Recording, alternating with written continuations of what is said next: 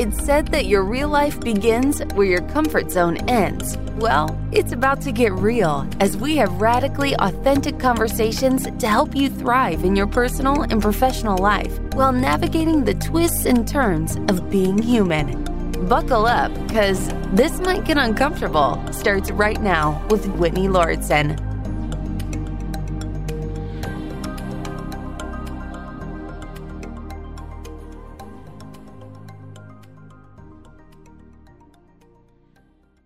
Here on This Might Get Uncomfortable, one of the most favorite things that I love in discussing with guests are origin stories. Of course, we love to dig into the why and the how of our guests' success, their uniqueness, their talents, their loves, their passions, their heartbreaks, all of that. But the origin story for each one of us, I think, is such a unique thing.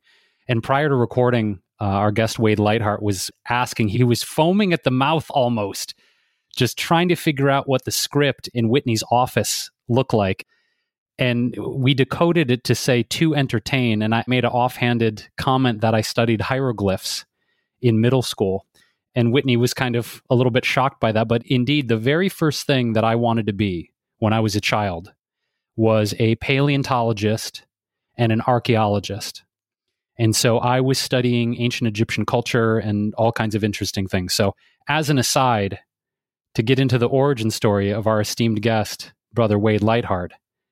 Wade, I feel like an unconventional way to start this podcast would be, when you were a young boy, what was your idea, your vision for what you wanted to be when you grew up?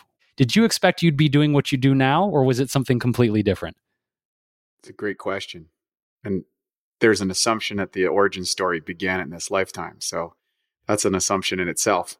But relative to incarnation in physical form, in this turnaround, I would say that I had a variety of things that I aspired to. And I can think back to, my mom has one of those little albums, where they have all your report cards when you were 5 and 6, and you kind of check the boxes. This is like way, way back before phones and everything. So it's like this ancient, it's almost like scrolls or something it's like really ornate, but kind of cool because there's a tactile component to it now.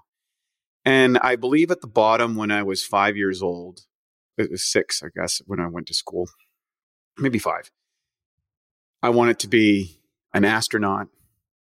I wanted to be prime minister, and I wanted to be a professional athlete. So we've got one out of the 3. My trip to Disneyland on the Millennium Falcon doesn't count as an astronaut, but boy, it felt awful close. And then we'll work on prime minister after I'm done my business career. So my question is, prime minister of what country? Well, I'm assuming the UK? Canada. No, I'm from Canada originally. Oh, that's why you're so kind. Not to overgeneralize and make assumptions about Canadians, but I have to say all my Canadian friends are extremely polite, kind-hearted people. And as you are too, my brother. Actually, I had to move to America because I think the Canadians said that you're a little too American. You're a little bit more aggressive and robust and energized. And, I was always in trouble for talking. I always had this innate belief in my own abilities, despite no proof or evidence that I was going to be successful on any level. In fact, I voted for myself. You're talking origin stories and things that people might not know.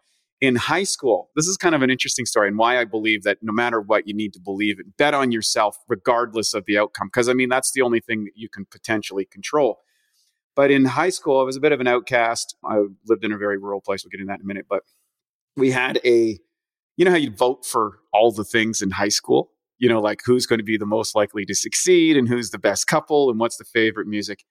And I swear to God, the people that ran it were just totally not taking in the real stuff, because everything that was on that list was absolute trash. I couldn't believe that anybody voted for any of it. However, I remember doing my own votes, and it came to, who do you think is most likely to succeed? And I voted for myself. And I came back to my house and I was in a discussion with my parents. And my parents had this kind of curious relationship with what I was doing in the barn for the last 4 years. Because from the time I was 15 till I went to university, I had built a gym in my barn. And I was training. And I was following the principles of Arnold Schwarzenegger, who wrote Education of a Bodybuilder. And inside that, he had illustrated you can achieve anything in life if you have a positive attitude, self-discipline, and hard work. Well, everybody I knew worked really hard. It was a rural place, 5 miles to my nearest neighbor up a dirt road. I take a snowmobile out to the bus and an hour bus drive to school. So I literally had to go uphill both ways to get to school in the winter on myself, and thrust into this world where I was isolated from my friends, my community, a lot of my schoolmates, and put into this whole point where I didn't have much time. I connected with people through books. Internet wasn't available at that time, and reading autobiographies. And Arnold, of course, was one of the most successful and famous people on the planet. He won all these Mr. Universe contests and Mr. Olympias, and he was a famous actor, and he was in all the movies I loved. And he had this Conan the Barbarian story that I watched every week because it was a Nietzschean kind of tale where this guy was like thrown into the wild and abandoned, and he's forced to live by the wheel of pain and becomes king by his own hand by avenging his enemies. And it's an epic story that really launched his career in Hollywood. And these 3 things that he outlined of self-discipline, a positive attitude, and hard work. And inside of that, he talked about developing self-confidence. And self-confidence was developed through a practice where you got incrementally better. And over the course of these 4 years, I'm out there in the barn. Sometimes it's 30, 40 below. My hands are freezing to the bar. And I'm just in the mindset, and I'm training in a snowmobile suit. And of course, I wouldn't wear gloves because Arnold didn't wear gloves. So if my hands got ripped off from the skin, it didn't matter because that was just a badge of honor. And my hands had become so calloused from manual labor and the work I was in. And I just saw myself as this barbarian kind of crazy guy that voted for himself as success with, there's no evidence that I'm going to be successful in anything. And I've picked a sport that I have no capability or abilities in. But I'm like, if Arnold says this, and every week I would say to my parents, and they go, what are you doing out? Like, what are you doing? I said, you don't understand. One day, I'm going to compete in the Mr. Universe. I'm going to live in Venice Beach, California, and trade at Gold's Gym with Arnold. And I'm going to own a supplement company that is going to sell products all around the world. And I'm going to write books and tell stories about what I'm doing right now. And it's 33 years later from when I started that journey, and it all happened. Wow. Yeah, that's amazing. That's really exciting. And gosh, there's so many directions to go from there. I guess actually, first and foremost, not to make this feel like a product placement, but I'm legitimately curious because Jason and I have been taking your supplements for a while. I sat down at my desk. What I do is I put my supplements in areas where I'll remember to take them based on when I'm going to be at each time. That's because otherwise I will have like a collection of supplements sitting around and never take them. So my new hack is like, all right, if I place them, on my desk or in the kitchen, like wherever I'm going to be, so that I'll be cued visually to take them at the right time, I will. But it didn't work today because I haven't taken my Cognibiotics. Oh, that reminds me of 2 questions. First of all, Jason and I were having a debate over how to pronounce Bioptimizers. He thinks it's Bio-Optimizers. I think it's Bioptimizers. Which one of us is right? Great question. First and foremost, and then I have a question about this product. First and foremost, I do the exact same thing for my supplements. So you're the first person I know that does that. So that's a kudos to. Second thing, I noticed there's a rebounder in your background. That's a daily aspect of my life. So we are just winning. Yes, honestly, game changer. And the third piece, which is really ironic, and this is another story that a lot of people don't know about. When we originally formed the company name, we rebranded it after Matt and I had a bodybuilding company, and we kind of left that sport eventually, and it fused into biological optimization because we've always been passionate about that. It was expressed in sports, but then went into health and high performance in other areas. And the name biological optimization. So we wanted to shorten this up. And at the time, we had another partner, Dave Rule, who was part of the rebranding of the company. Because Matt and we're not brand guys. We're just health freaks. But he's really good at style and branding and was a big aspect of developing and cultivating the brand. And so we went through a bunch of names. And the name, Bioptmizers, became the topic of debate. I wanted to call it bio-optimizers. Dave and Matt called it bio-optimizers, and I lost the vote 2-1. However, when someone says it's bio-optimizers, I'm like, yay, yay. It doesn't happen that much. So I don't care what anybody comes with. What I would rather people say actually is to be optimizers or to be optimized, because that's the mission of the company. And so the bio doesn't matter. It's, are you being optimized? And I think that's really important. I love that. Oh my gosh. Even more questions for you. Well, first, because this might be a quick answer, which rebounder do you have and how do you use it and why do you use it? Because I'm really passionate about rebounding, increasingly so. And I actually have been using it more than ever during COVID, because now I do all my workouts at home. And before it used to just kind of sit in the corner, but now I've actually started using it every single day as part of my daily workouts. And it makes me so happy because I love using it.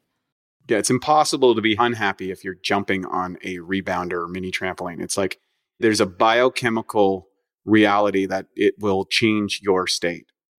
So whether it's Tony Robbins NLP, whether it's a lymphatic system movement, or the sheer stress that it creates on a cellular environment that activates certain positive chemical cascades, it's probably all of the above. But definitely jumping up and down a rebounder is probably one of the greatest things that anybody could do for their health long term.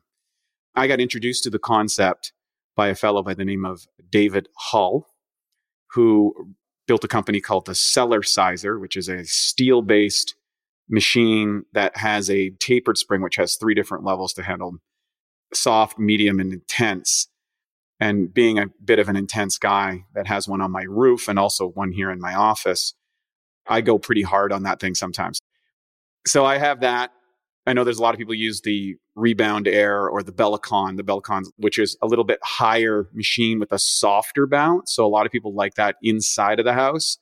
And then some people will go with the steel springs if you're going for like some kind of crazy stuff like I might attempt. There's advantages and disadvantages to either one. And you kind of just choose whatever works for you. Okay. When you say you go hard on a rebounder, Wade, I need some specific visualizations, because when you say that, I imagine you are doing front flips, back flips, the splits off the drum riser like David Lee Roth circa 82. Like what when you say you go hard on the rebounder, man, what do you mean? Yeah, great question. Well, first it would involve putting on a headset with Paul Oakenfold's Gatecrasher 1999 first.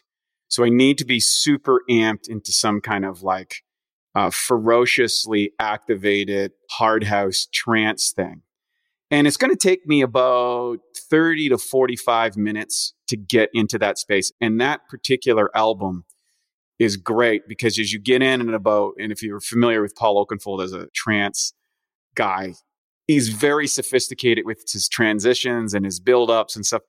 And so he gets to this point where the whole thing kind of just comes undone and he just starts hitting these heavy bass beats. And by that time, you've switched over to fat burning, your neurochemistry's lined up. You've been going on this and you're past like the initial challenges that you would have in a physical thing. You're in this kind of euphoric state. And then having activated from prodigious amounts of various chemicals back in that time, I think there's a neurological activation where I now have capabilities that I don't normally have. And that might involve just ferocious sprints, jumping up and down with a cable, one of those like X bars, and doing presses and curls and jumps. And then from there, I would be doing kicks to the sides, back and forth, and then doing just distance jumps, like see how high I can come out before I bottom out. And you got to spread your legs a little wider if you're doing that, because otherwise you'll bottom out in the center. So you're getting some major air.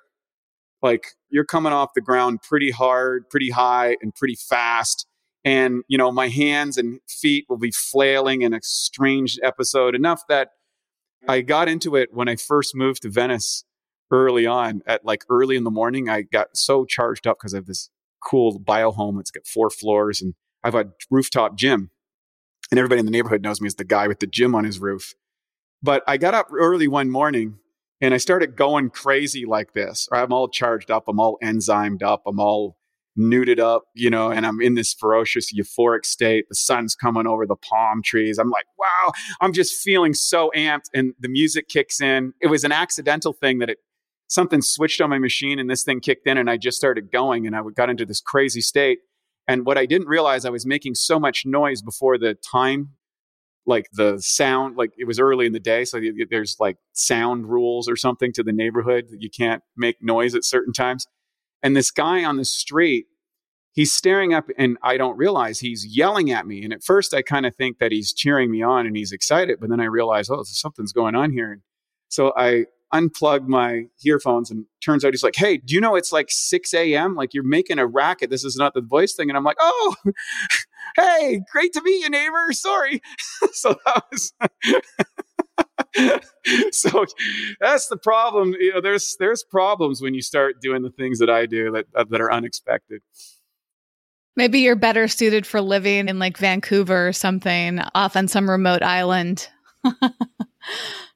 I did that. And that's where I developed all these strange tendencies because I didn't have to conform to group components. The problem is that got put into me early on. And so I think it's baked into the nervous system. Personality is pretty much cooked really early. And as I've told many of my ex-girlfriends, I'm like, I've worked my whole life to work on the things that don't work that well. And I've got 80% of them off, but the other 20%, the cake's kind of baked on that one. So if you can't deal with it, we should probably just be friends.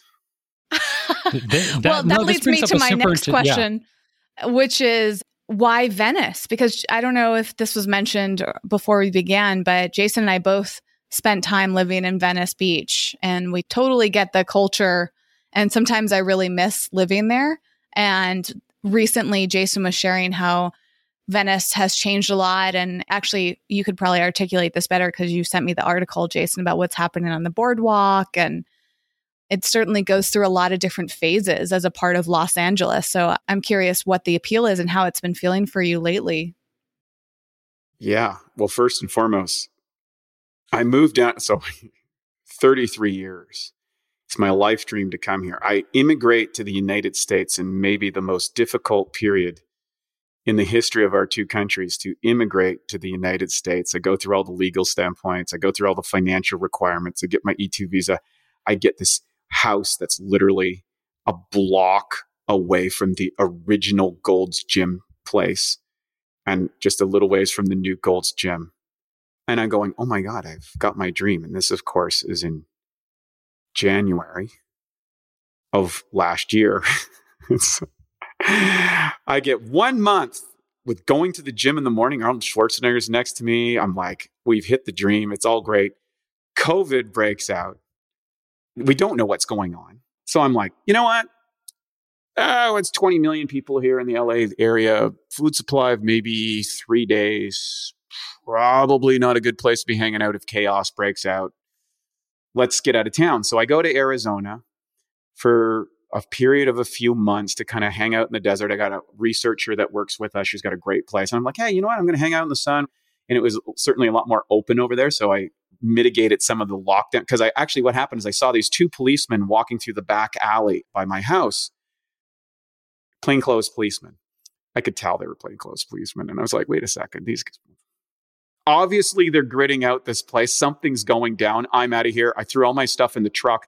I left 2 hours later. They locked down 2 days later. So Arizona, then I come back and, they opened up the gym. So I said, my rule for coming back to Venice is they need to open up Gold's Gym. So I'm like, they announced that they've reopened Gold's Gym. I'm like, great, I'm coming back. I come back to Los Angeles. I go back to my neighborhood where I'm living in. It's destroyed. There is garbage from one end of the street to the other. There's homeless people strung out on drugs. This is right on Pacific Avenue, a block from the beach, not far from Living Libations and all that sort of stuff. It was like, it's a cool little place. And I'm up in the third floor. That was a 3-story building. I'm a 4-story building now, but I'm in this 3-story building and I'm up here and I hear this screaming, some woman screaming out on the street. I run downstairs. I was just in my shorts out onto the street and there's some guy trying to trash this Winnebago with a woman in it who's screaming bloody murder. And I'm like breaking up these fights between people, and the police show up and guns are all drawn. And I'm going, what happened to my neighborhood? What happened to my dream? And I was like, well, we can't live here. And I was living with a friend of mine who's a copywriter. He's a mystic. He's got the highest recorded brain scores, I think, of anybody. He's a really smart guy. And we get along really well with his spiritual process. And he's like, hey, yeah, well, let's go walk in this old part of the neighborhood that I used to live at one night at 9:30. Like, this is the day after this happens. And we wander on along the street. We're on our way to Erewhon. You go to Erewhon. He says, well, let's go wander through the neighborhood this way randomly. And we walk by this place, and there's this beautiful 4-story pristine home. And we look at it, and he's like, there's a guy downstairs. And I'm like, hey, what's this place? And he's like, oh, we just completed its building. I'm like, oh, really? Like, what's the deal on it? And he's like, yeah, well, you want to come in, take a look? And I said, yeah. So we look at it, and it's got this perfect studio in the bottom. And then it's got 2 great stories on the top. And it's got this rooftop. And I'm like, this is everything that I wanted. And because of COVID, I was able to negotiate a way better price. It was kind of built for a startup company. So we moved over here, and I started tricking out the biohome in the way that I want to trick it out, because you got to live nowadays. It's all about optimizing your home environment, because you can't necessarily count on going to the gym or the spa or the biohacking facility or whatever. So I said, I'm just going to build one right here myself.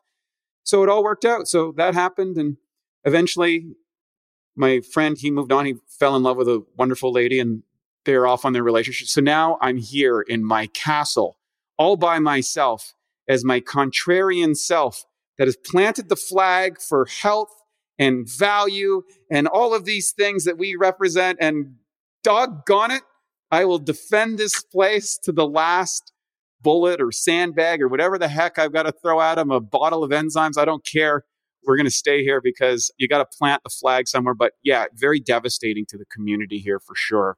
It's a war zone down Main Street and Abbot Kinney. I'm just off of Abbot Kinney, and the amount of businesses closed and things, it's really dire for certain. But when there's blood in the streets, there's also opportunities. So you've got to be able to take the hits and keep moving forward no matter what.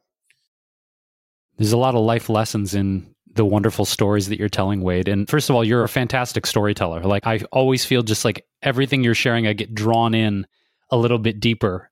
And in your stories, there's a lot of nuggets of wisdom you've been dropping. And I want to go back a few minutes, because you were talking about your original inspiration when you started weightlifting in your snowmobiling suit in your barn where you grew up. And you were talking about incremental improvements.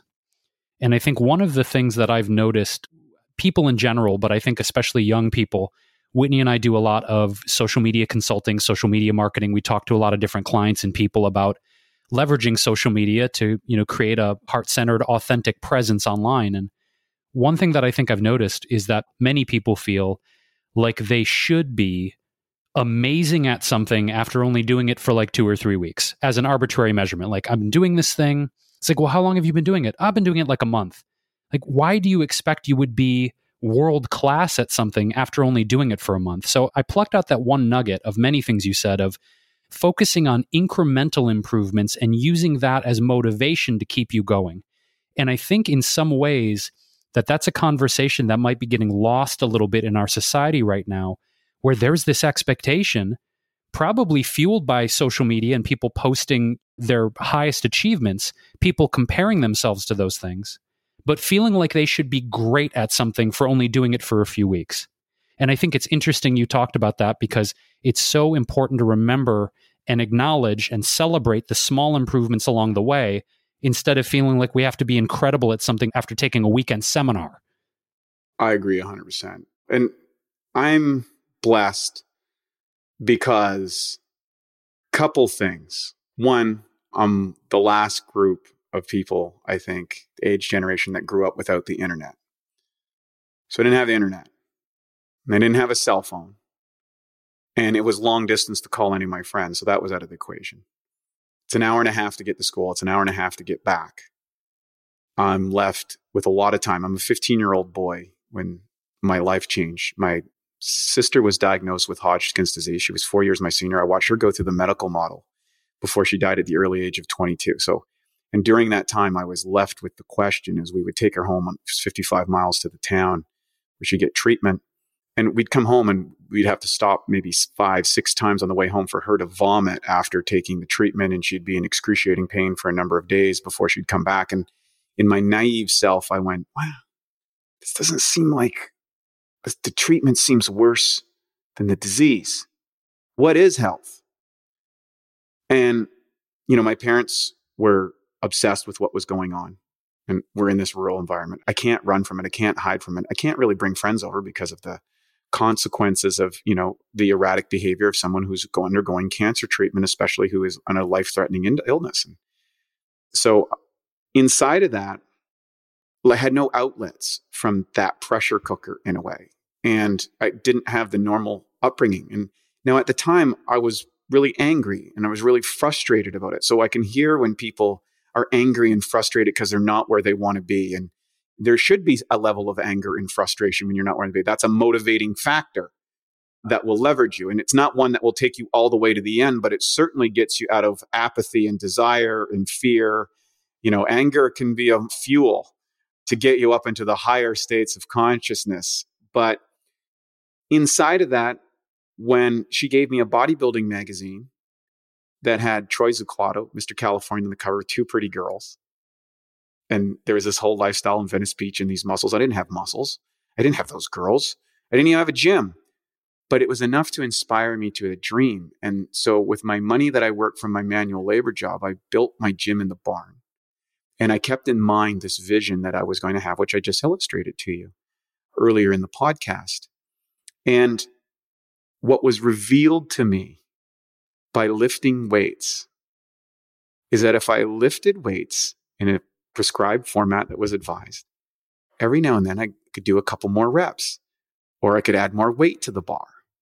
And all of a sudden, I built a habit of incremental process and understand. And my muscles would change a little bit. And then I would get a compliment. Someone would say, hey, your arms are getting bigger. Or I would play sports and I was stronger than the other kids, even though I was smaller. And there'd be people that be maybe 50, 60, 70 pounds heavier than me. And I could hold them off with one arm in a hockey game because I was training and they weren't.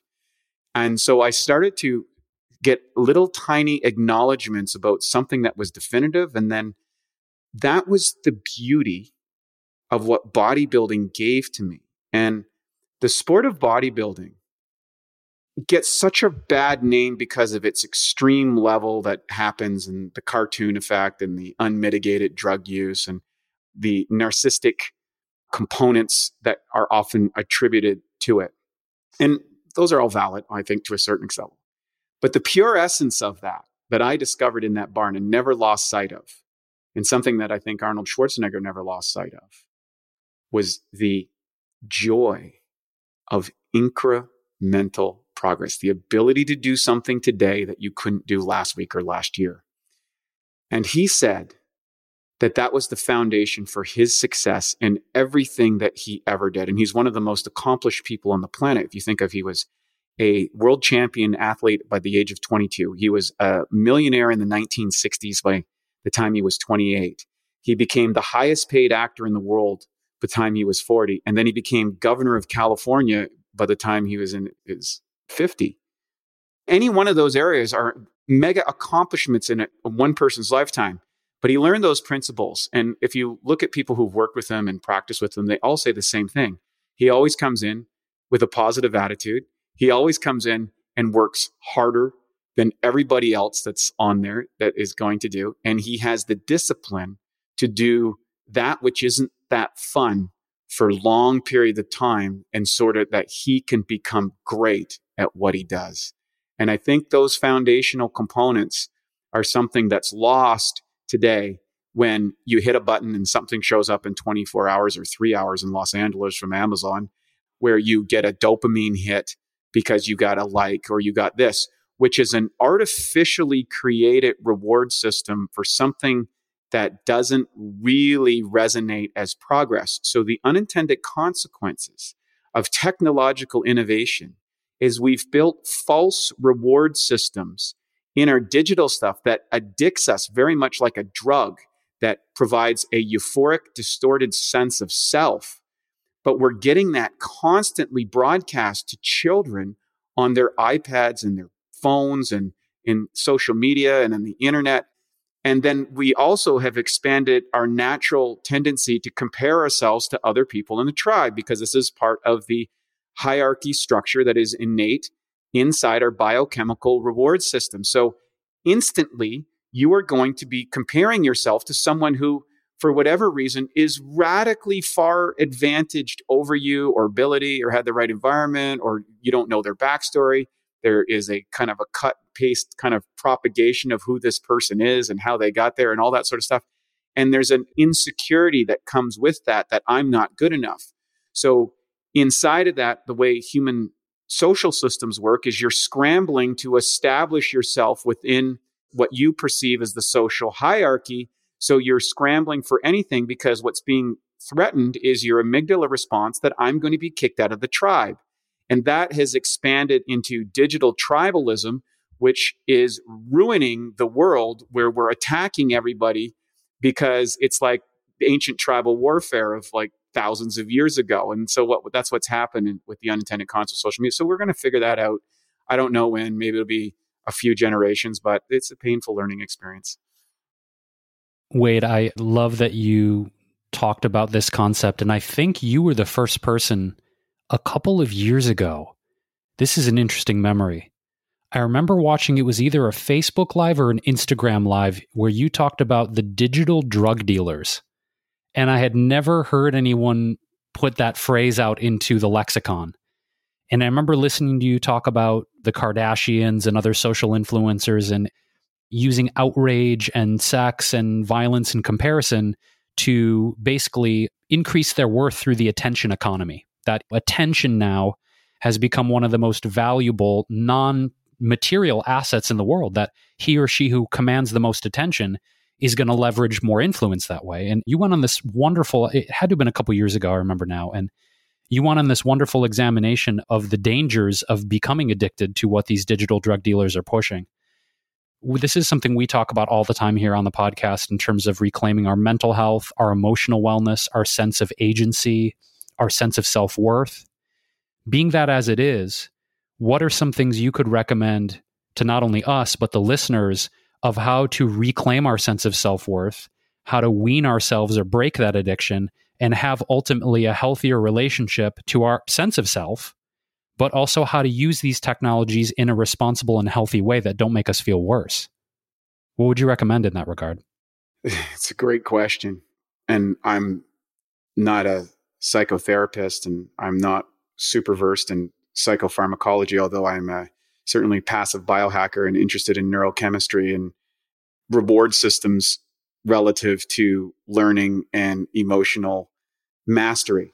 And I've been a student of that my entire life, because as an athlete and as eventually as a coach, and then as someone who leads a company, you need to understand these intrinsic systems in order to help people develop reward-based systems that build confidence and that build capabilities. So what we want is competence. So there's nothing that can't be overridden if you develop competency. And so rewards without competency is the problem. And so normally how our neurological feedback systems work, to answer the question, we need to explain the mechanism that happens. So let's say the dopamine response system. Our brains have evolved over millions of years through kind of a dopamine response system based on learning that you get kind of a aha.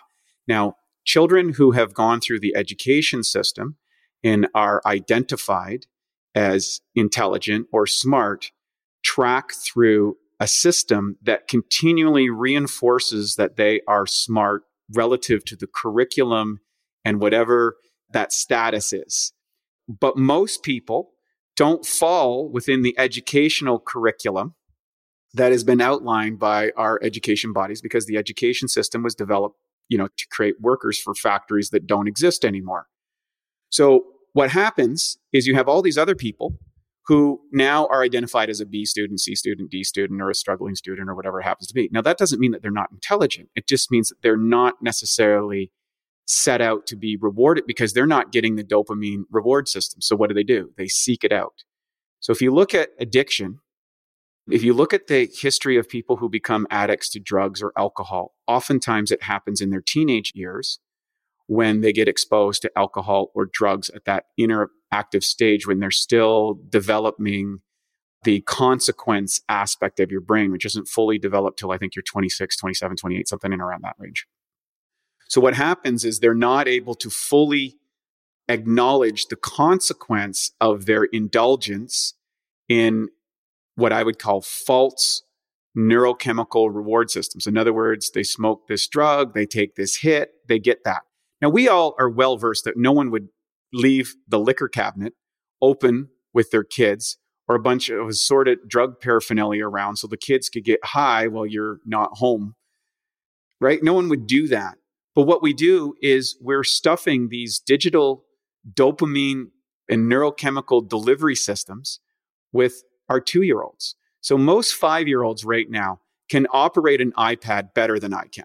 I'll just say that straight up. They can search, they can operate. And what I came to conclude after a while is that they are actually living in the digital world. So how I feel when I enter into the digital world is how they feel when they're in what I call the real world. And so now we've created a bifurcated society where a great number of people are locked into a digital artificial realm with its own rules, its own regulations, and its own reward-based systems inside of that. Conversely, some of us old guys like me that didn't grow up in that system are going, that seems really weird, where they look at me and say, you're so out of it. So you cannot change the pattern if you don't understand the problem. And I think what not enough people are identifying is the problem of the digital drug dealing, because the people who are doing the dealing are the networks, are the social media companies, the digital companies. Their market cap is determined by how many addicts they have on their system. So they're not going to reveal it. Here's the thing. If I'm going up against Google, if I'm going up against YouTube or Netflix or Facebook, here's the thing. Here's companies that have billions of dollars of resources. They have the best psychologists in the world. They have the best mathematicians in the world. They have a resource capital that is so superior to me becoming addicted to whatever they're propagating. As soon as I enter the game, it's like walking into a crack house and just say, hey, shoot me up with whatever you got. And so as citizens of society and people who are raising, we have to recognize the seriousness that this is an addiction, and that the addiction for many of our youth is so total and complete. To remove them from that is going to be the equivalent of having an intervention with a hardcore drug addict, and the likelihood of your success is very low. So to completely answer your question, divine intervention. The pain is going to have to be enough for that person that they are going to be able to say, I can't do this anymore. I need a better way. And when that happens, perhaps you can interact with them and create the support that they're going to need to extricate themselves out of it. Otherwise, they'll find themselves back in it before they know it, just like a hardcore addict. And I think we haven't really identified the level of the problem to the extent that it needs to be. And then you combine that. There's another combination, because now we're living in 80 years since we've radically altered the food chain, disrupted our digestive systems, added a host of enzymatic inhibitors, probiotic destroyers. We've added preservatives and dyes and chemicals that have unknown toxic effects long-term. And this has been going on for 80 years. So now we have 12% of the population that has gastrointestinal related issues that are going to emergency hospital visits for gastrointestinal. We got 100 million people on digestive aids. We've got a massive problem with depression because we have neurochemical burnout essentially from getting these feedback loops. Now I can't break down the proteins to make the neurotransmitters. I don't have the bacteria present because I got blasted with antibiotics over and over again. My diet is crap. I can't digest the heavy thing. So I go with the sugariest thing because it's the easiest thing that I can possibly digest. I've got a host of, now I've got candida and I've got fungal infections. I've got a bacterial overgrowth. I've got a neurochemical deficiency. I'm 40 pounds overweight. I got a host of biochemicals in my fat tissues. And the only way that I get feedback is if I'm playing Call of Duty on a thing where I'm getting a dopamine response system, even though I'm in the basement of my parents' house, waiting for the next stimulus check for a bunch of old guys from the 1940s to figure out how they're going to dole out the money from the few people that are producing value to me. And I'm going to get upset and get on a chart and say, I'm on the left or I'm on the right, or these guys do this, and hoping that someone is going to, outside of myself, is going to solve my problems because I'm so disempowered. I'm so biochemically deficient. I can't get out of the situation because I'm locked in a system that I don't even know how bad it is because it's been this way progressively degeneration for 80 years. So from my standpoint, it's like, well, I can't figure out all of those mediums by things. I understand the problem, I think, pretty well because I've been studying it my whole life. What I would suggest is people have to recondition their body so that they can make the neurochemicals. Second, when you do that, you need to create some sort of reward system that doesn't involve digital feedback. And the third thing is you need to be in a support group where socially you are going to get acknowledged with the human tribe, not on a digital program where you are going to physically meet, hug, high five, and feel the emotional proximity and the cascade of positivity that can happen from that in order to have a hope to overcome this situation. That's my whole take on that. And on my side, as our company, we work on the fixing the neurochemical generation component side of it to the best we can and all that area. But the other areas of the care are best left to psychologists and addiction specialists who understand this on a really in-depth scale. Wow. Lots of food for thought there. You know, the other thing that comes up for me as you're sharing this is wondering how you feel about some of the younger entrepreneurs out in the space, because for you, I'm sure you meet a lot of them at your events and the networking that you're doing, and if you're on social media. And we talked about Clubhouse briefly. And what's interesting is there's this culture of Clubhouse of a lot of entrepreneurs, whether they're, you know, really successful entrepreneurs or just getting started with their entrepreneurship. But like, there's so much in that hustle culture and so much in like the obsession with status, with proving themselves, with being validated and making money. And Jason and I talk about this a lot because there's a concern there from the mental health standpoint. You know, there's like the side of these people being so in their ego and positioning themselves as if they're helping, but then you constantly wonder, like, are they just pretending that they're helping me, but ultimately they just want me to help them by giving them money, paying for their products or services? And then the other side of it is the mental health issue of the comparison trap of people seeing someone like that who's, you know, proclaiming, if you just follow my 5-step formula, you're going to get the same results. And not everybody's going to get those results, right? But then we feel bad about ourselves if we don't get the results that we were promised. And I actually think this is also an issue, not just in the entrepreneurship side of things, but I'm sure you come up against this a lot in the supplement world, because a lot of people feel like they can't trust supplements anymore because there's so many false claims about supplements, and people just think like, why should I bother? Am I just peeing away the products that I spent all this money on? And so it's interesting from those two sides, and how in a Venn diagram perspective, it's like there's a lot of issues with trust because people often feel like they're being taken advantage of based on bad practices of others that are really good at marketing themselves, but not so great at giving the results that they say you're going to get. Great question.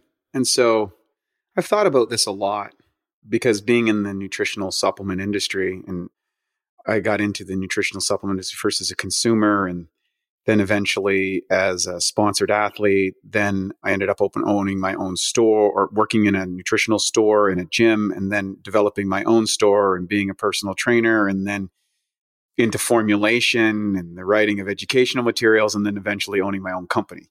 I even worked in a warehouse that would dole them out when I was in college. So I've really worked at all aspects of it. And I would say that 95% of what's out there is garbage. It's built on, takes really good information And this is the same as these young kids. And I'm going to kind of share from my perspective what I've learned in this career, and then you can apply it to everything else. So what they'll do is they'll see some research about XY nutritional supplement, and it'll have all these propensities and abilities, and they'll work that in with their copywriting team to make it very sexy and attractive and boil it down into kind of a narrative that will get people to say, hey, that might work for me. And the part is there's two ways to build a company. And the first way is to build a company based on marketing. You spend your money on the marketing budget, how good a copywriter you get, how much you spend on advertising, how much you curate and manage that message to deliver the promise to get somebody in on the product. Then there's another type of company, which is most of the best companies I know, is that the founder of the company was someone who had a major challenge with their health or vitality or something. And they found this research to figure out whatever the problem was, or they met a person along the way, an advisor or mentor, and they did this and it corrected their condition. And then they discovered they needed to get more of it because they told their friends. And then they discovered about the product quality issue. And then they ended up finding it and sourcing it and had to produce their own company and go through all the growing pains. And eventually they get to a brand and they become, eventually after 20 years, a world recognized brand for that particular product. That's pretty much the backstory of every great company in every great area. So I think a lot of us are way too worried about how things are going to sort out. There have been shysters since the beginning of time. There has been no shortage of them. They're maybe more readily apparent today because we get access to all the digital information. But the bottom line is excellence is its own reward. And it never goes out of style. And if you can produce something of value in any field, health, business, a supplement, information, education, whatever it is, and you are passionate about it, and to really produce excellence, I mean to produce something that's really extraordinary, you had better be putting in the time. You had better be putting in every ounce and fiber of your being, because we are living on a planet with 7 billion people. And if you think that you've got a 1 in a million idea, there's 7,000 other people that's got that idea too that you're competing against, and they're all on the same chat group and forum that you are. So get ready. I think Carl Jung said that we're not possessed by ideas. Ideas possess us. And so what happens is I think we get a concept or we worry about things or whatever, and we start losing track of becoming a quote unquote socially responsible person that is being the police dog. And the counter to that digital dealing, which is a real thing, we talked about this kind of attention-based society. Well, what's the pendulum that's now coming out the other way? Cancel culture. So now we've got these two paradigms. So the point now is, well, okay, you said something 22 years ago that wasn't quite right. You're done. And you said this and that's not true. So first of all, if we do a careful examination of our own historical, an honest, thorough, moral, and ethical review of ourselves, we've got enough material to sort out that we don't need to fix anybody else's. I'm still working on myself after almost 50 years, and I got a lot of work on things I need to do with myself. There's a couple of things that I'm really good at, and what I've learned about being really good at something is I take everything with kind of a grain of salt. Like, well, this is the best that we know at this point, but there may be an opening. That's the first sign of real greatness and excellence. The second thing is we focus on the things that we control and the things that we can't. And the third thing is don't cast stones at glass houses.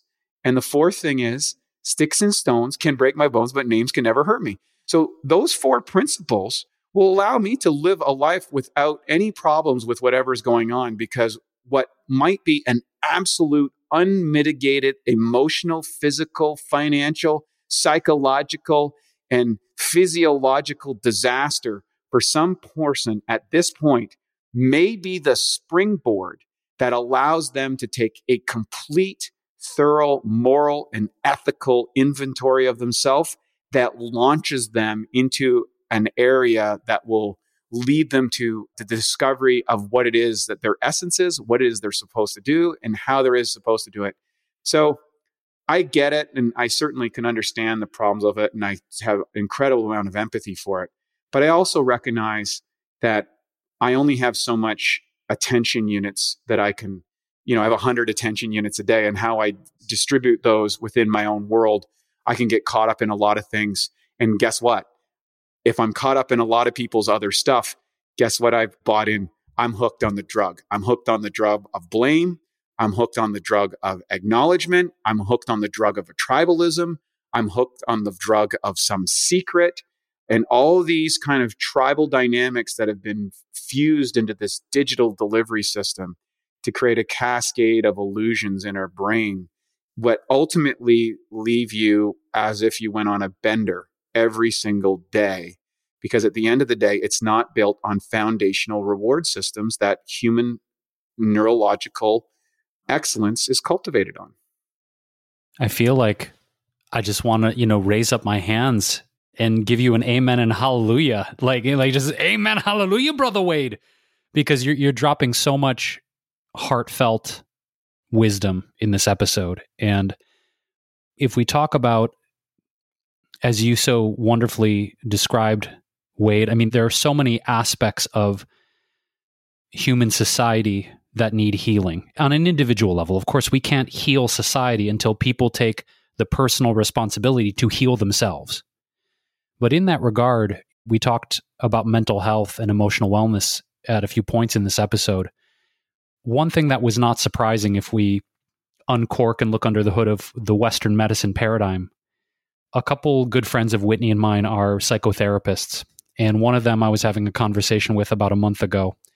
And she was saying that they get no training in school, whether it's their master's or PhD program, much like any other general practitioner or heart doctor, cardiologist, on the link between nutrition and how that affects human health. She was saying specifically in the mental health field, there's not a lot of connection between probiotics, prebiotics, proteolytic enzymes. We're having a whole discussion on why aren't you educated as a clinical psychotherapist or psychologist on what you put in your body affects your mental health, the inflammation of it, the toxicity, the acidosis.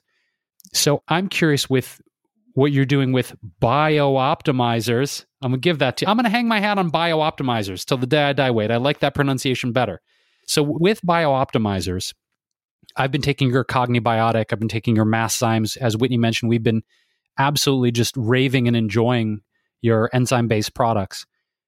How do those products and enzymes in general play into the conversation, as you mentioned before, of neurochemistry, dopamine, and helping people to change their relationship to their mental health? Because it is a crisis. I mean, let's be honest. The levels of depression, anxiety, suicide in our country and the world right now, especially in the midst of a pandemic, the statistics are outrageous.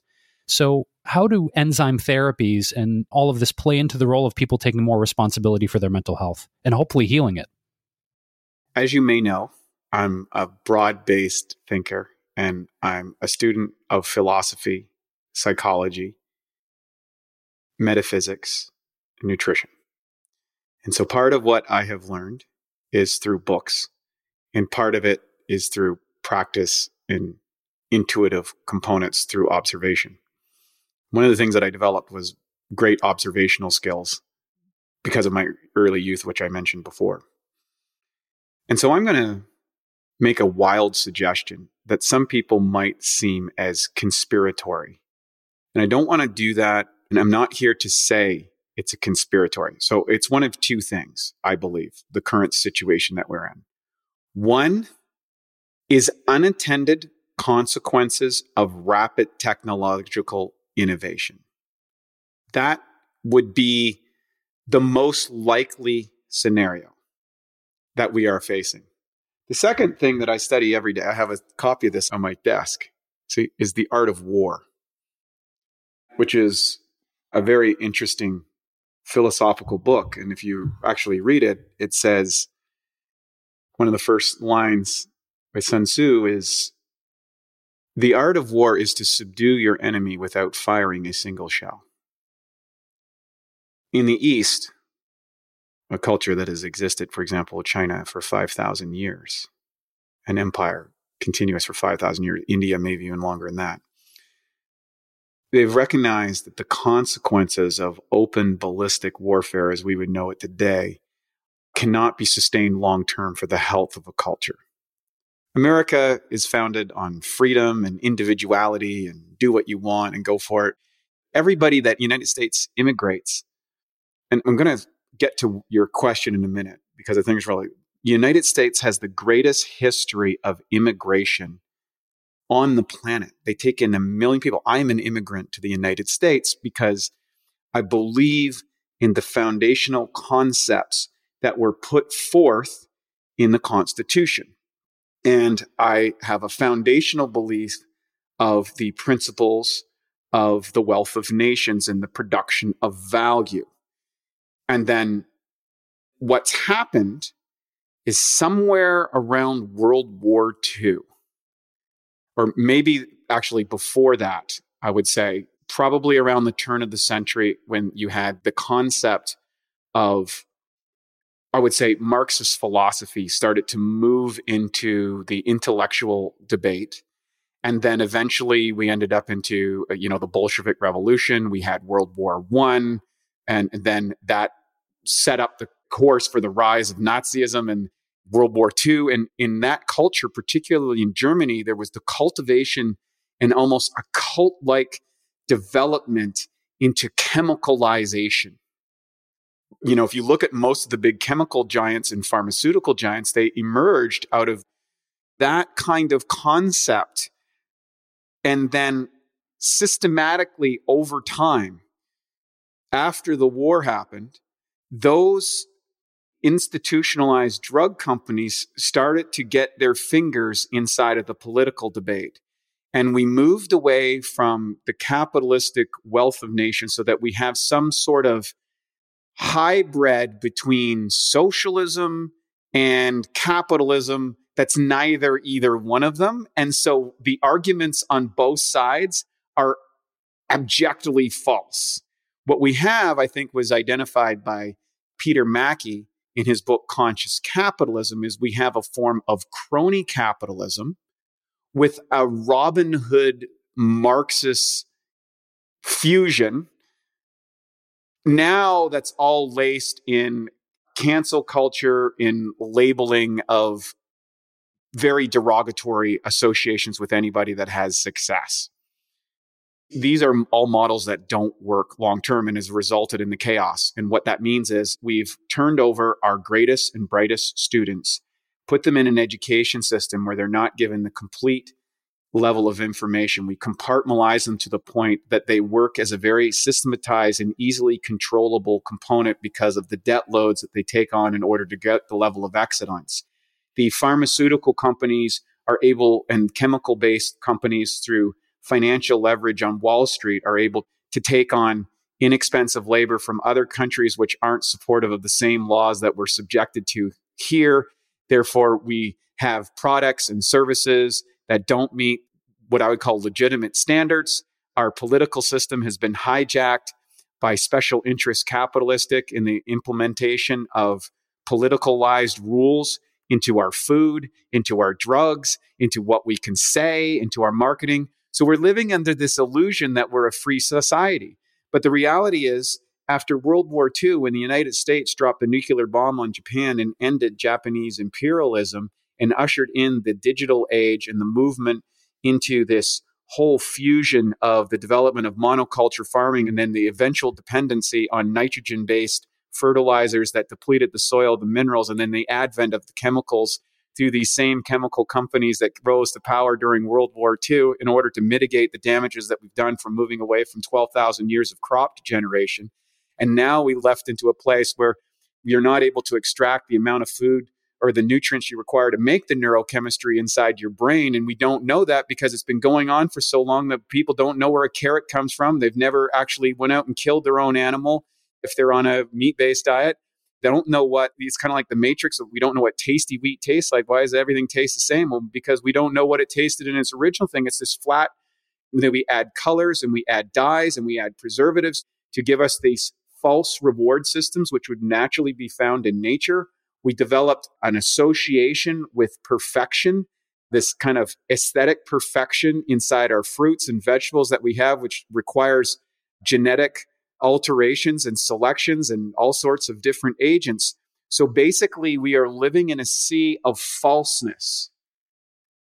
And what happens is the basic neurochemical requirements that allow someone to have positive feedback systems in their neurology are virtually impossible for a person to acquire unless they've spent an incredible amount of time, energy, and money, which they may not have, in order to develop a quality, healthy program for themselves.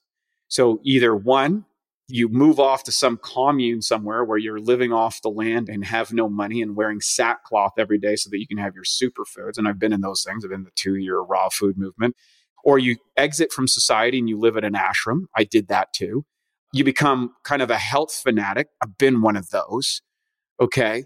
And you cultivate some sort of identification based on the current knowledge to be able to overcome and survive the best way. So, 3 things. It's unintended consequences, which are putting mutation levers on the species of Homo sapiens. So one could look at from a top down as, hey, this is part of the evolutionary process that's happening. The sun is going through a different phase. It's causing mutations, and we're making all these decisions. And some people are going to survive, and some people are going to mutate into Homo spiritus or Homo digitalis or Homo borgus or whatever the hell that people are going to become. Okay, that's one option. You can look at that level.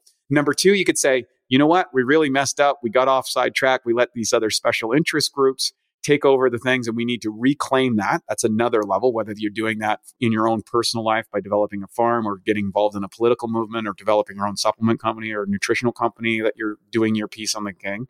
Or 3, we're actually in a state of war.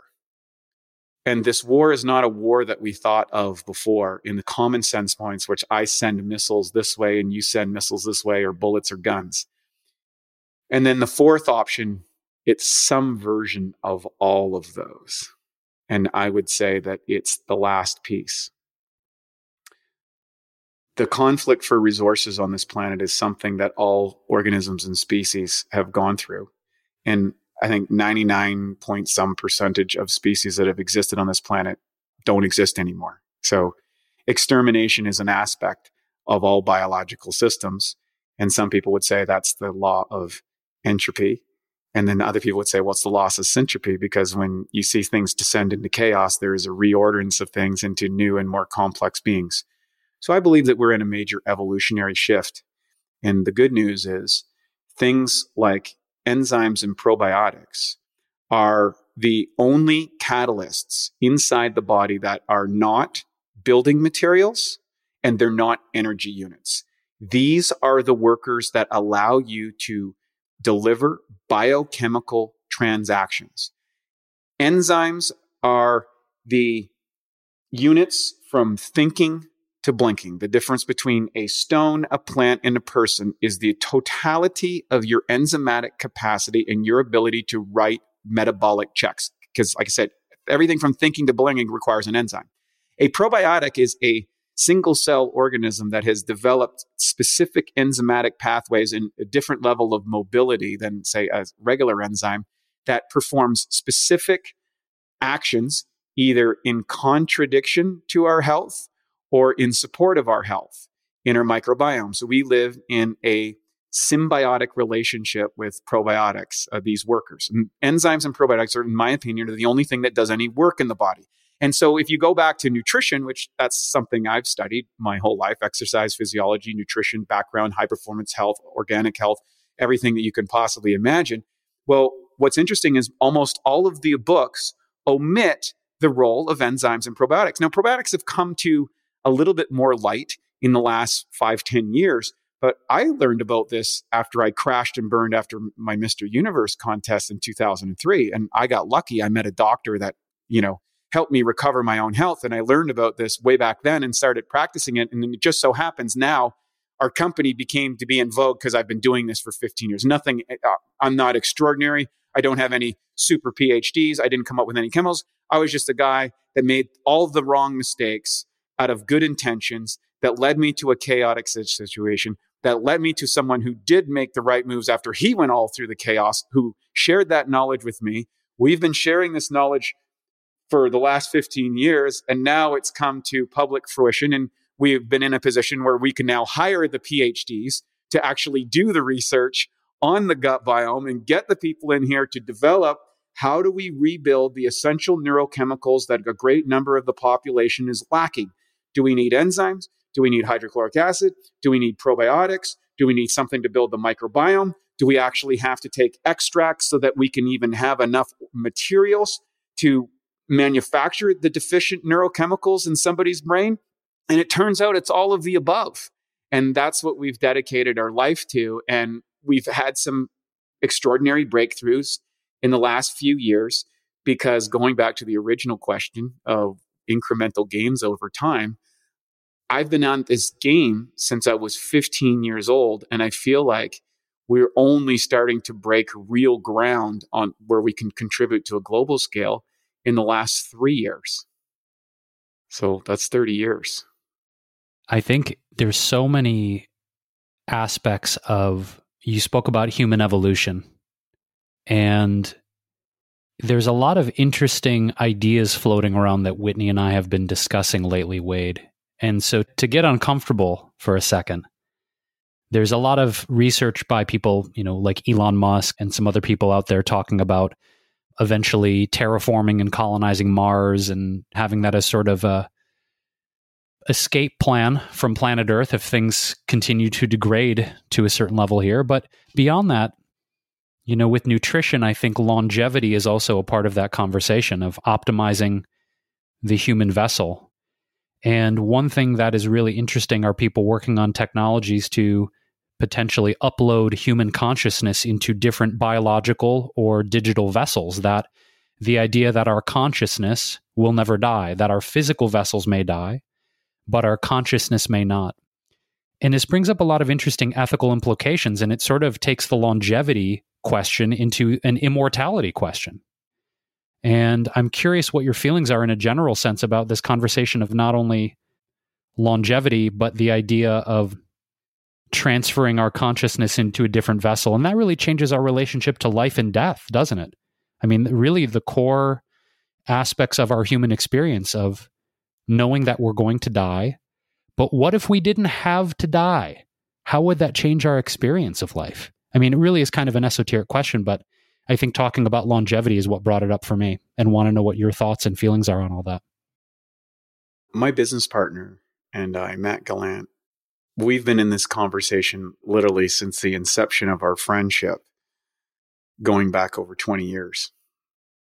And when we first met, Matt was a pretty hardcore atheist that was really into finding immortality by the uploading of consciousness into some sort of cybernetic organism that would exist perpetually, as described primarily in the writings of Dr. Wallace from Neotech, which was a kind of an interesting concept that he had come into. And in my own world, I had a near-death experience at 22, which took me through the life review, and I had an experience of God, universality, whatever you want to call it. It was very personal, very real, and very dynamic, and changed the course of my life at that moment.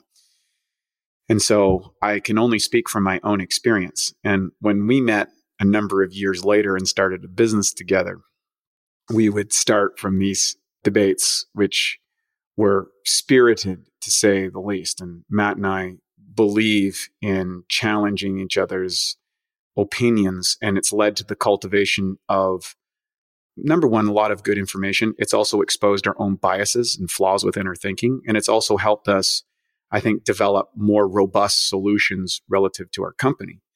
But in those debates, I was a Yogananda devotee and would talk about God, and he'd like, come on, that's a kind of a fantasy.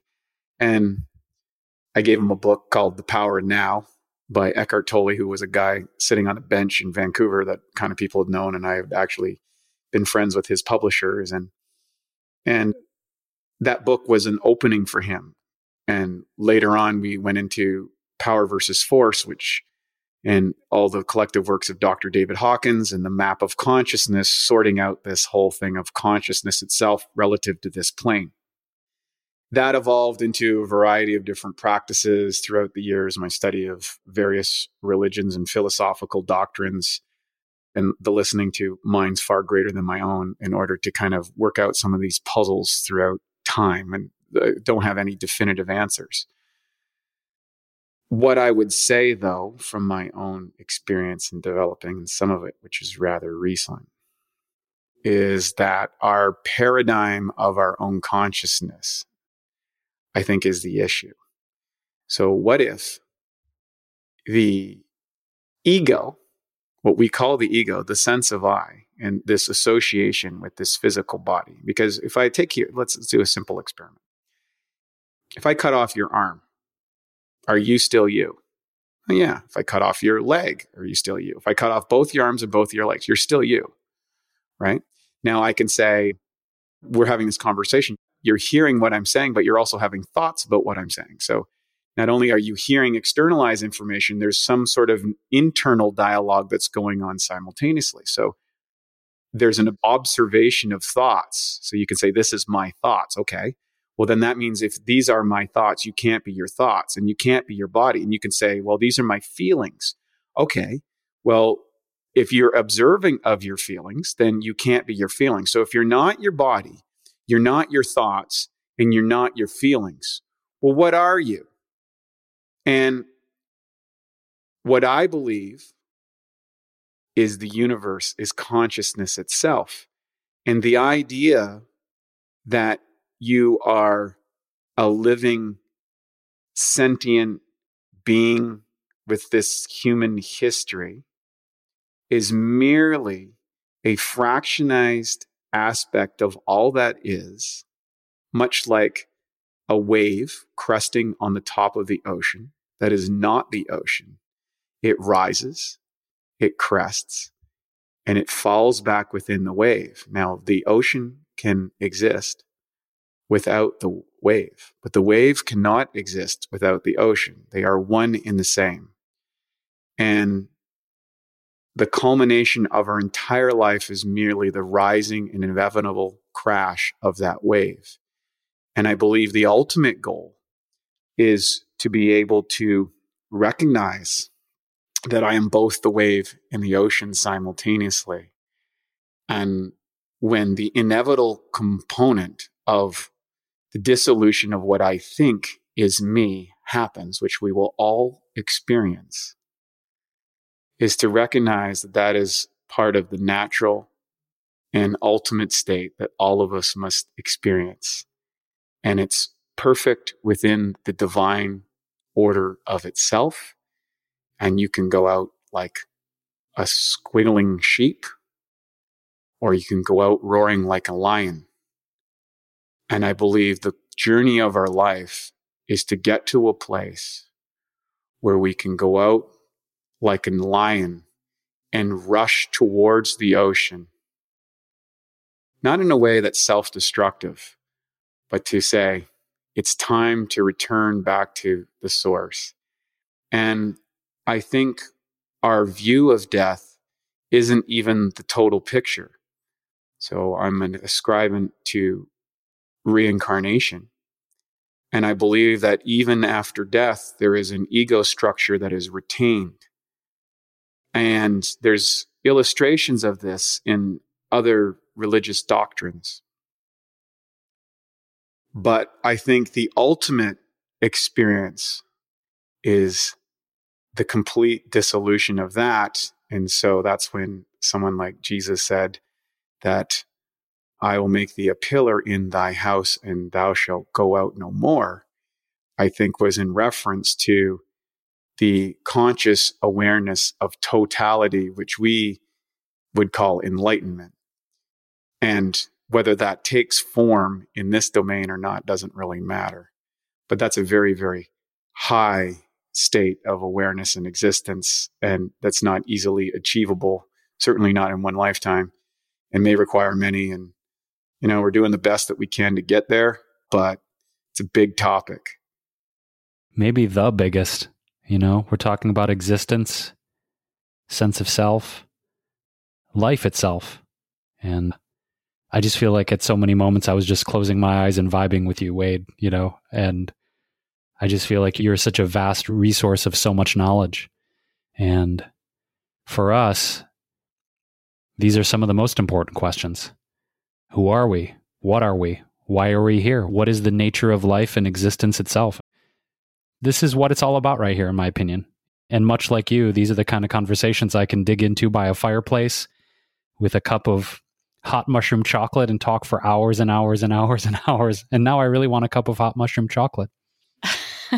Yeah, well, it also is so wonderful to talk to you because it reminds me of one of the big reasons that I've been missing the trade shows that we typically go to, because at the Natural Products Trade Show, for example, we get to connect with the owners behind the products. And one thing I have noticed over the years is that will greatly influence how I feel about a product, because I get to have that experience with somebody and feel their energy and better understand them. And sometimes it's a make or break moment. And hearing all of this and just connecting with you throughout this time has really made me feel so thrilled that I've been taking your products, because I really believe in infusing your body with the energy behind how something's made. To your point, like a lot of us don't think about the path that a product has taken to reach our hands, to be put into our mouths. So we often eat on such an unconscious level. And I really think when it comes to supplements, as I was saying before, that it is incredibly important to understand the story behind it and who made them and why they've been made the way that they are. And I was already very impressed with everything I've learned about Bioptimizers, as I will say it, as I will pronounce it. But this has just taken it to a whole nother level, which reminds me of my question for you, because I held off. I was thinking, I'm going to take my daily Cognibiotics while we're on this podcast, but I'll wait to hear some more details. And then I got a little nervous, because sometimes with things like this, I'm really into following the rules, and the direction says to take 2 capsules upon wakening. And I no longer have an empty stomach, and it's many hours since I woke up. So I'm like, should I be taking this? Is it too late in the day at almost 4 p.m.? Now, I know you make your other probiotics, which I have downstairs, but I'm curious, when it comes to taking something like this, is timing, how is the timing playing a role in that? Because I imagine it's written on there for a reason. And that may help me add it into my day and my visuals of how I map out my home with my supplements. Because I think I have all of the products that you make, all the vegan versions at least. The Gluten Guardian is one of my favorites we've talked about on this show. And I try actually not to take that because I'm very sensitive to gluten. And unfortunately, even those supplements do not fully remove the effects from my body, but they do really help. I regularly take both probiotics, the Cognibiotics, as well as the other probiotic formulation you have. And then I love the enzymes. And those are also, the mass enzymes, I think they're called. And then the one that I get really excited to take, but I always take it earlier in the day, it starts with a K. It's right? Capex. What's that? Capex. Yes, I love those as well. And then I also started reintegrating HCl thanks to you. So because, we were blessed with your company sending us over the products to try, now I have like this whole array of them. But coming back to my question in terms of timing, because I think that's one of the big mysteries for a lot of consumers, it's like not only which product should I buy, but then when do I take them and why? So I'd love to hear that before we close out with you today. Sure thing. So first and foremost, labels are built to meet the FDA and FTC requirements. And in most cases, when you get to know owners and stuff, they take oftentimes prodigious amounts of given products. And if you actually trace back to the research going back to our early stuff about supplement companies, oftentimes when you actually see the dosages required by research in order to produce the benefits required, the nutritional supplements being sold in the store, regardless of the quality, wouldn't be in sufficient quantity or quality in order to meet the demands of what was actually illustrated in whatever research. And that's one of the reasons we have our own PhD team in microbiome, that we run all sorts of experiments that Matt and I go, oh, what happens if we hit this with EMF? Or what happened if we add vitamins to it? Or what happened? We're just thinking of our question is, well, what if we do this? And most of the experiments are what many people would call a fail, but then we have these discoveries. So we just released a new book called The Biological Optimization Blueprint, which is kind of an illustrative guide of how Matt and I go about systematically determining the products that a person might need, the process of determining how you get those products, and then how do you manage dose on an individual basis, both in the short, medium, and long term.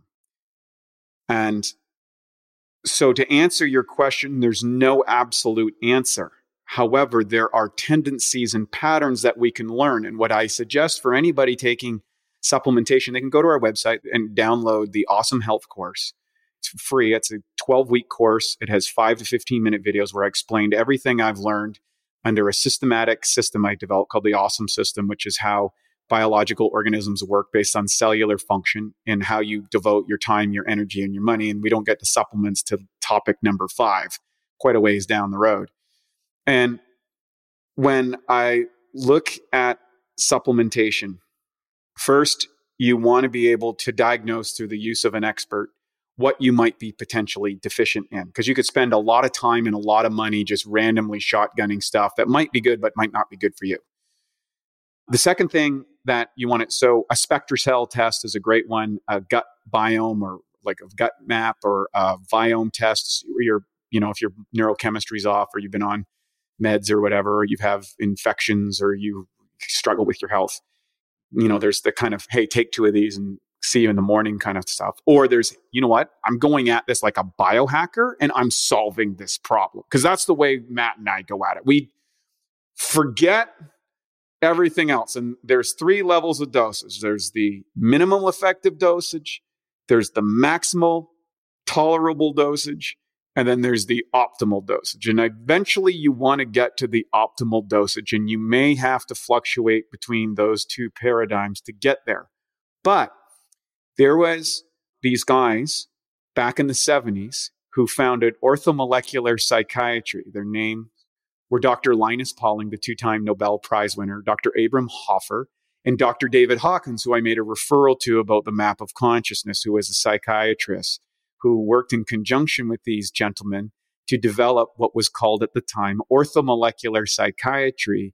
And that is the treating of advanced states of mental disease using supraphysiological dosages of various vitamins, minerals, components, bacteria, all this sort of stuff. And I got the book from the 70s. I don't even know how these guys were figuring this stuff out. It's incredible. It's a very dense, opaque kind of text.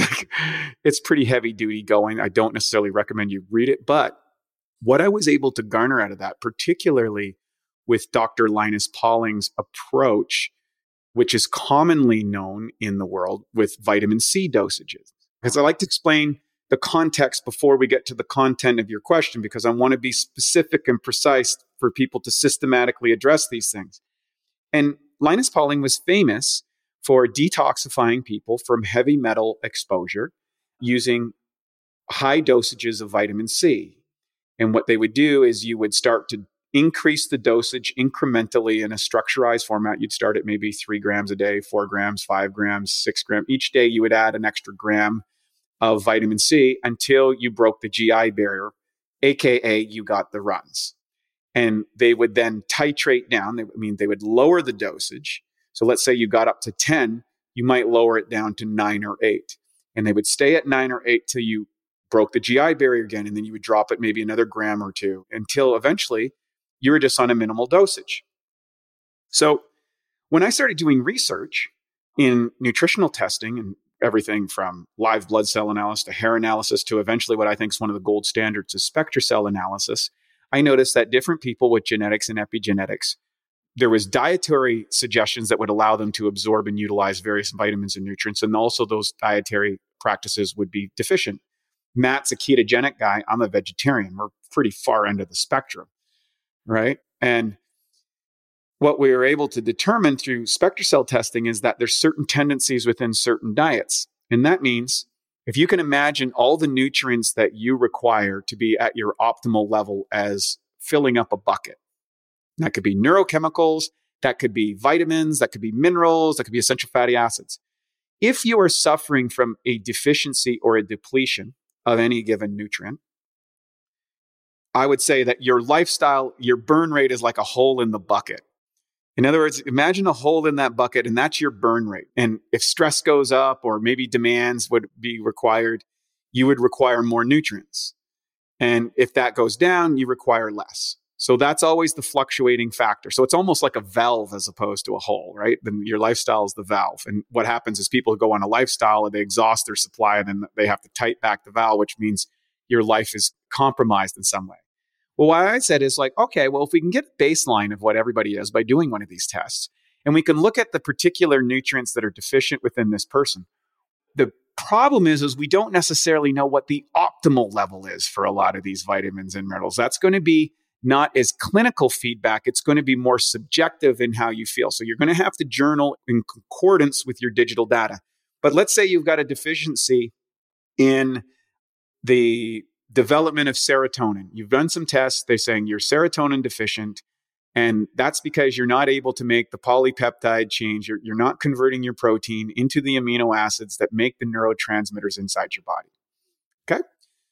This is going to be relative to cognibiotics. So we go, okay, well, let's look at, okay, number one, is my dietary practices providing me sufficient amount of protein in my diet to be converted into the amino acids? Oh, yes, I'm getting 100 grams of protein a day. So that's not the issue. Okay. So am I actually breaking down that protein? So do I have sufficient amount of enzymes? Do I have sufficient amount of hydrochloric acid? And do I have sufficient amount of the bacteria that are developed to make those neurotransmitters? Well, if you're deficient in those neurotransmitters and you're getting enough protein, then you've got a conversion issue. It's one of those three things. Simple. So what do?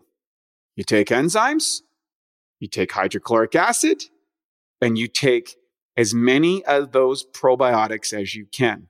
Now, the good news is you only need a little bit of enzymes, but there's no tolerance to the enzymes. I've taken 1,000 a day and it doesn't show up it's the only thing I've ever taken in massive doses that doesn't show up in a stool test. I've taken up to 1,000. That's a unique thing about enzymes. So our body absorbs and utilizes. There seems to be no limit to the amount of enzymes you can put in your system. That's an interesting component because that's the metabolic worker factor. And I think one of the reasons I enjoy robust health and cognitive capacity is because I've been pounding enzymes for so long. And everybody I know that's been doing that has noticed the same thing over 10, 20, 30, 40 years. Second thing is, I'm assuming if you're 35 or older, there's a high likelihood that you don't have enough hydrochloric acid, which shifts the pH level to the breakdown of the protein. And then the third thing, okay, if you have noticed that you wake up in the morning and you have that brain fog, you're not able to get yourself going. You don't necessarily feel happy and out of bed or rise and shine kind of person, or you struggle with keeping your mood regulated. Well, chances are that you have some sort of dysbiosis in your guts, and you can do a test and find that out. But in particular, you want to look, and when we developed Cognibiotics, we hired two different geniuses. One was a genius, a neurophysiologist, who is an expert in Chinese medicine and put together the combination of Chinese herbs, which have been shown for thousands of years to enhance mood.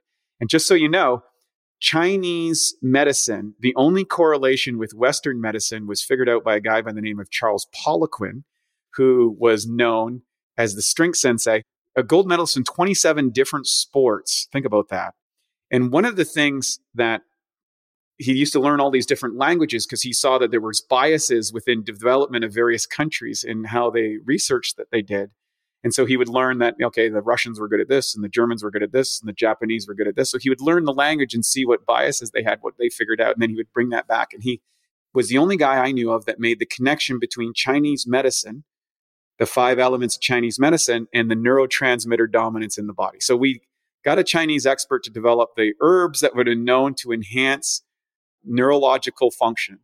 And then we've got the PhDs in microbiome that said, well, here's the bacteria that actually manufacture these neurotransmitters. Okay, well, let's put that bacteria with the right amount of prebiotics so that they don't starve to death on the way there. Or you put them in a freeze-dried state so they become activated when they come to the state. You're not relying on the temperature variances, which have a huge impact on the growth rates or whether that bacteria is alive when it gets to your intestinal tract. Then we put it together with the herbs so that you would get an initial somatic effect when you first start taking it. So the Chinese herbs kind of kick in and you kind of feel that. And then over the period of taking that regularly, you are going to repopulate that bacteria strain inside your body so that you start manufacturing. So I'm assuming that your diet is getting enough protein. You're breaking down the protein into the amino acids. You've got the right bacteria to make that final conversion to turn them into the neurotransmitters inside your body. Bingo, you solve the problem because you've solved the 80-year issue that we talked about systematically through this process. So there is no one size fits all. What I can say is we have to put on the label based that you should take this much and this is a suggested time in order to do that. And that's all relative to make people feel good. I like taking it in the morning. Matt likes taking it in the evening. Matt's a fat-based guy. I'm a carbivore. How we metabolize food is different. And so what I would say is that's the right time for him to take it.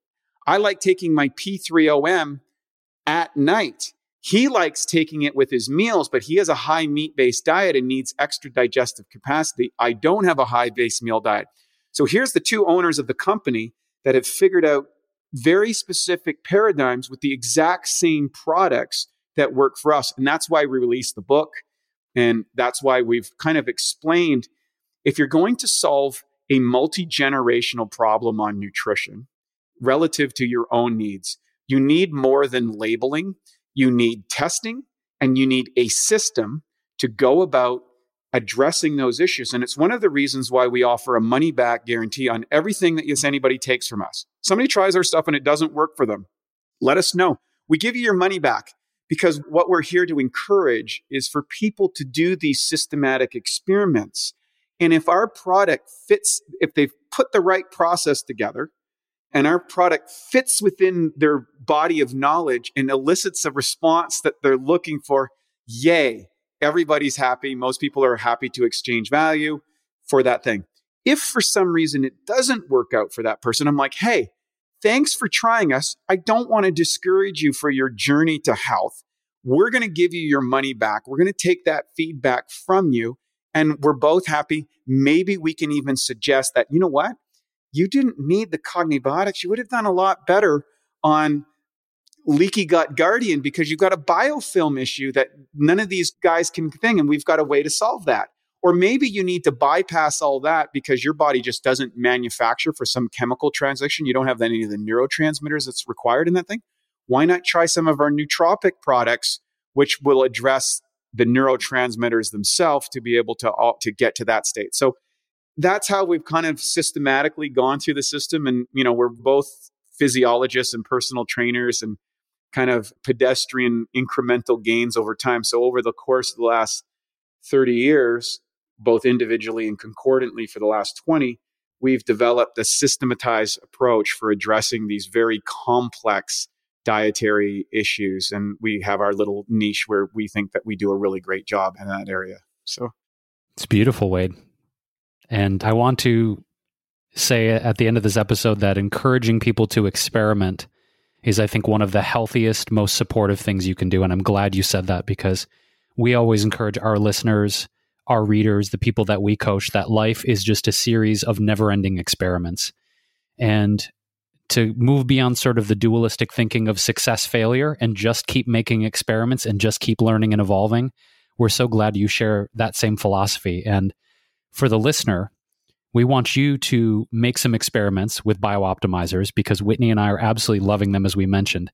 So for you to make more life experiments, you can go to the show notes for this episode with Wade Lightheart at our website, which is wellevatr.com. That's spelled WELLEVATR.com. We will link to biooptimizers.com. That's spelled BIOPTIMIZERS, where you can download so much more incredible resource information that Wade has recorded and written, and check out their entire lineup of products, again, that Whitney and I are absolutely loving incorporating into our daily health and fitness routine.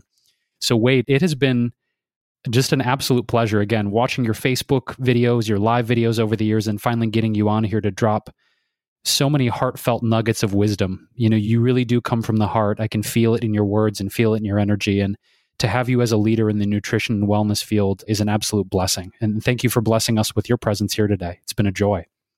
Oh, thanks. I'm all choked up from all that stuff. I would just say that I was a guy too stupid or too stubborn to quit. And, you know, after a massive series of failures and this kind of incremental mentality that we talked about, we were able to solve some problems for a large number of people. And I get to wake up every day and see those testimonials about people's lives that have changed. And there's really, if you want to find a way to connect to the human condition, when you can reach out and support somebody in their own journey and they in yours, that's where we find the commonality in the human condition. And I think that's a really beautiful thing for all of us. So thank you for having me. It's been great questions, and I didn't feel uncomfortable at all in all the questions. So I'm kind of disappointed. Just kidding. Thanks for having me. I really appreciate it. And for those who are listening, I hope this was of value to you. Thank you, Wade.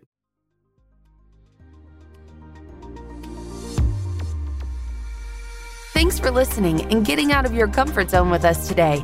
For show notes and more high-performance resources to help you thrive, go to wellevatr.com. That's WELLEVATR.com.